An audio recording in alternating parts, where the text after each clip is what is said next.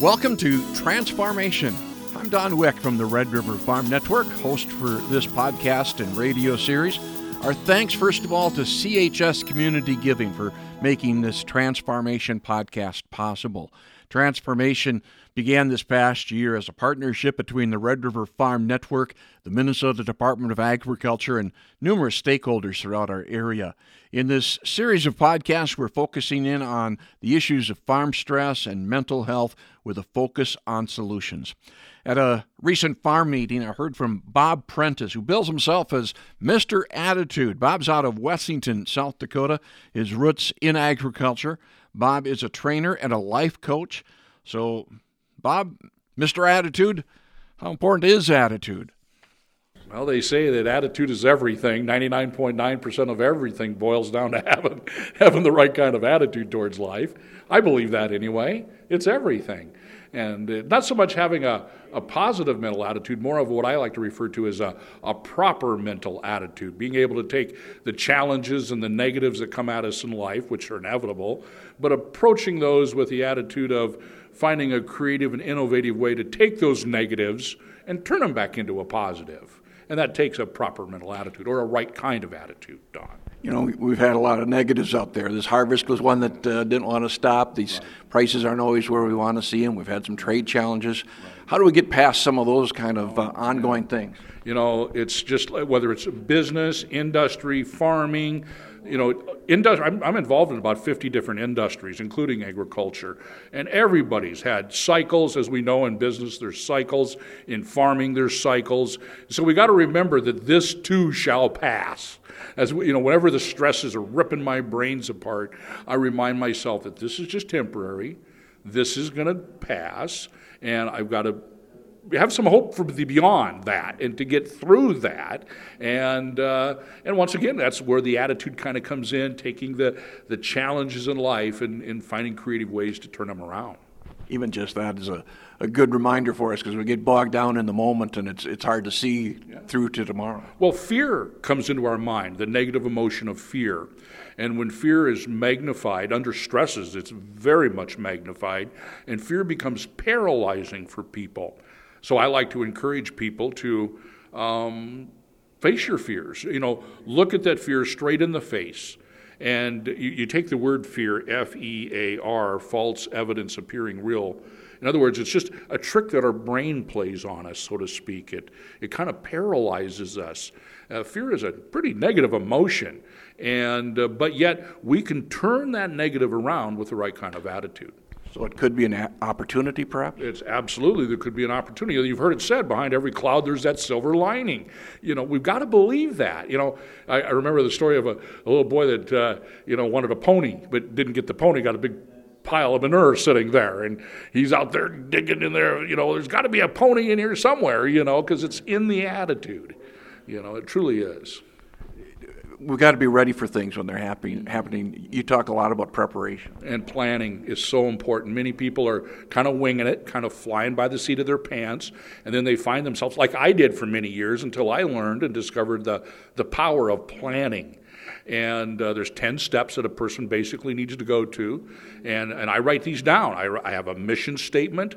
I know exactly what I want and why I want that. As a leader, you got to be a visionary. So for your farm, you got to have a vision for your farm. And then you look at the current situation. You got to be honest with yourself and look at the good, the bad, and the ugly as it is right now, and get that down in black and white. Because when you see that in black and white, it's an attention getter. And then setting some goals and some methods, how you're going to reach those goals, and then deadlines and timetables. And then, of course, we got to look at the budget and money and time and energy and effort. But most importantly, implementation. How are you going to make that plan become a reality? Because I discovered over the years, the more that I can get it down in writing in black and white, it's kind of like an insurance policy. It literally ensures my success. I can take my written plans to, like, my spouse and my wife, and I say, hey, honey, hold me accountable to this. And boy, does she hold my feet to the fire. And so I found that's a way to keep me moving forward when things get really tough and really hard in life and business. We think in agriculture, a lot of guys may have a marketing plan, or someone may have a business plan for their farm enterprise, but it goes beyond that. Family, those kind of things. You say we need a plan there as well. Well, golly, I discovered if I can have a plan for my business or my farm or whatever, I could have one for my personal life also. My wife and I, we have a marriage plan. We have a written document, a plan for our marriage. We've been married for 41 years, and I guess it was about 35 years ago we started writing a plan to bring out the best in each other in our marriage, and of course, obviously, our family and our children. And so we use this marriage plan to hold us together through the tough times because we needed each other. And having that kind of plan just brought out the richness. But the biggest benefit I've discovered from planning is communications. And if people aren't communicating, that's when things start breaking down. So the more that we can plan, the more the communications, the more the harmony will come, the more the understanding will come, the stresses will be less, and we'll be able to have kind of a better attitude about the tomorrows. It's really good when we think about communicating, bringing somebody else in on that plan. Oftentimes when we're challenged, we try to isolate ourselves, and that's not the way to go. Right, and absolutely. And I also think, there's a lot of things we can do ourselves, but probably one of the most important things we can do, and I do when things are really tough, is my real source, and that's my relationship with God. Having that personal, precious relationship that I can talk with Him, I can walk with Him, I can work with Him, and He works on me pretty darn hard.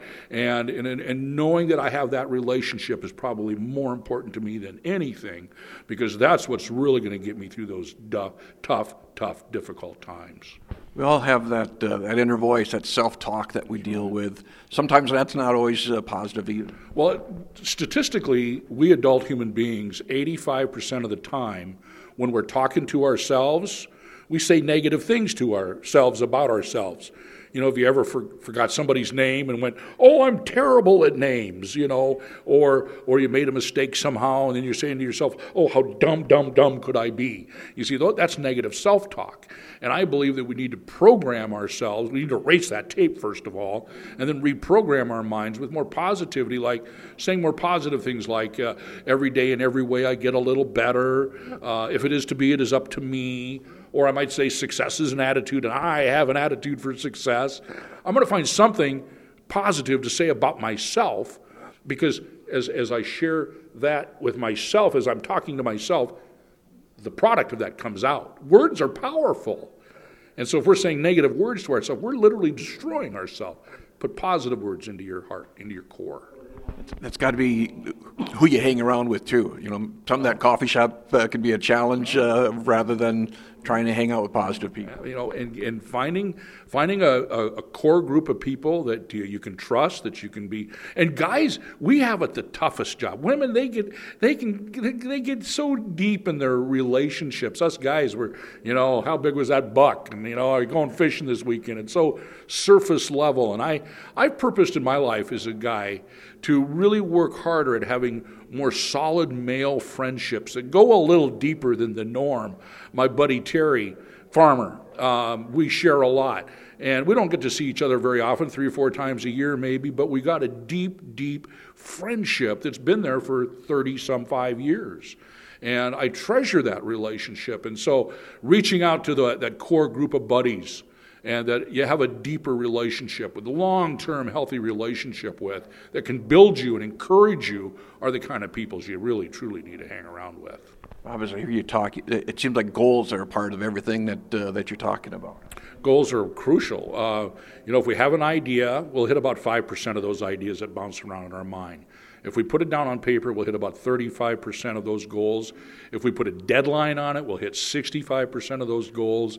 And if we go to somebody we trust and respect and say, "Here's my plan, it's written down, here are the deadlines, and hold me accountable to these results," I've discovered that about 95% of the time you will achieve the goals that you set out for in life. I call that the goal-achieving formula. Accountability seems to be the key there. Accountability is absolutely the key. Most people run from accountability as if it were the plague. And I did too. I admit that. In the early years of my life, I wanted nothing to do to be accountable to anybody for anything. And that's why I quit being an employee. And then I went, I'll be self-employed. And then I go, oh my gosh. And I found out that's really where accountability begins, because I got all these customers I got to be accountable to. And so it was a game changer. I discovered that accountability is truly one of the keys to success in life. I seek it out.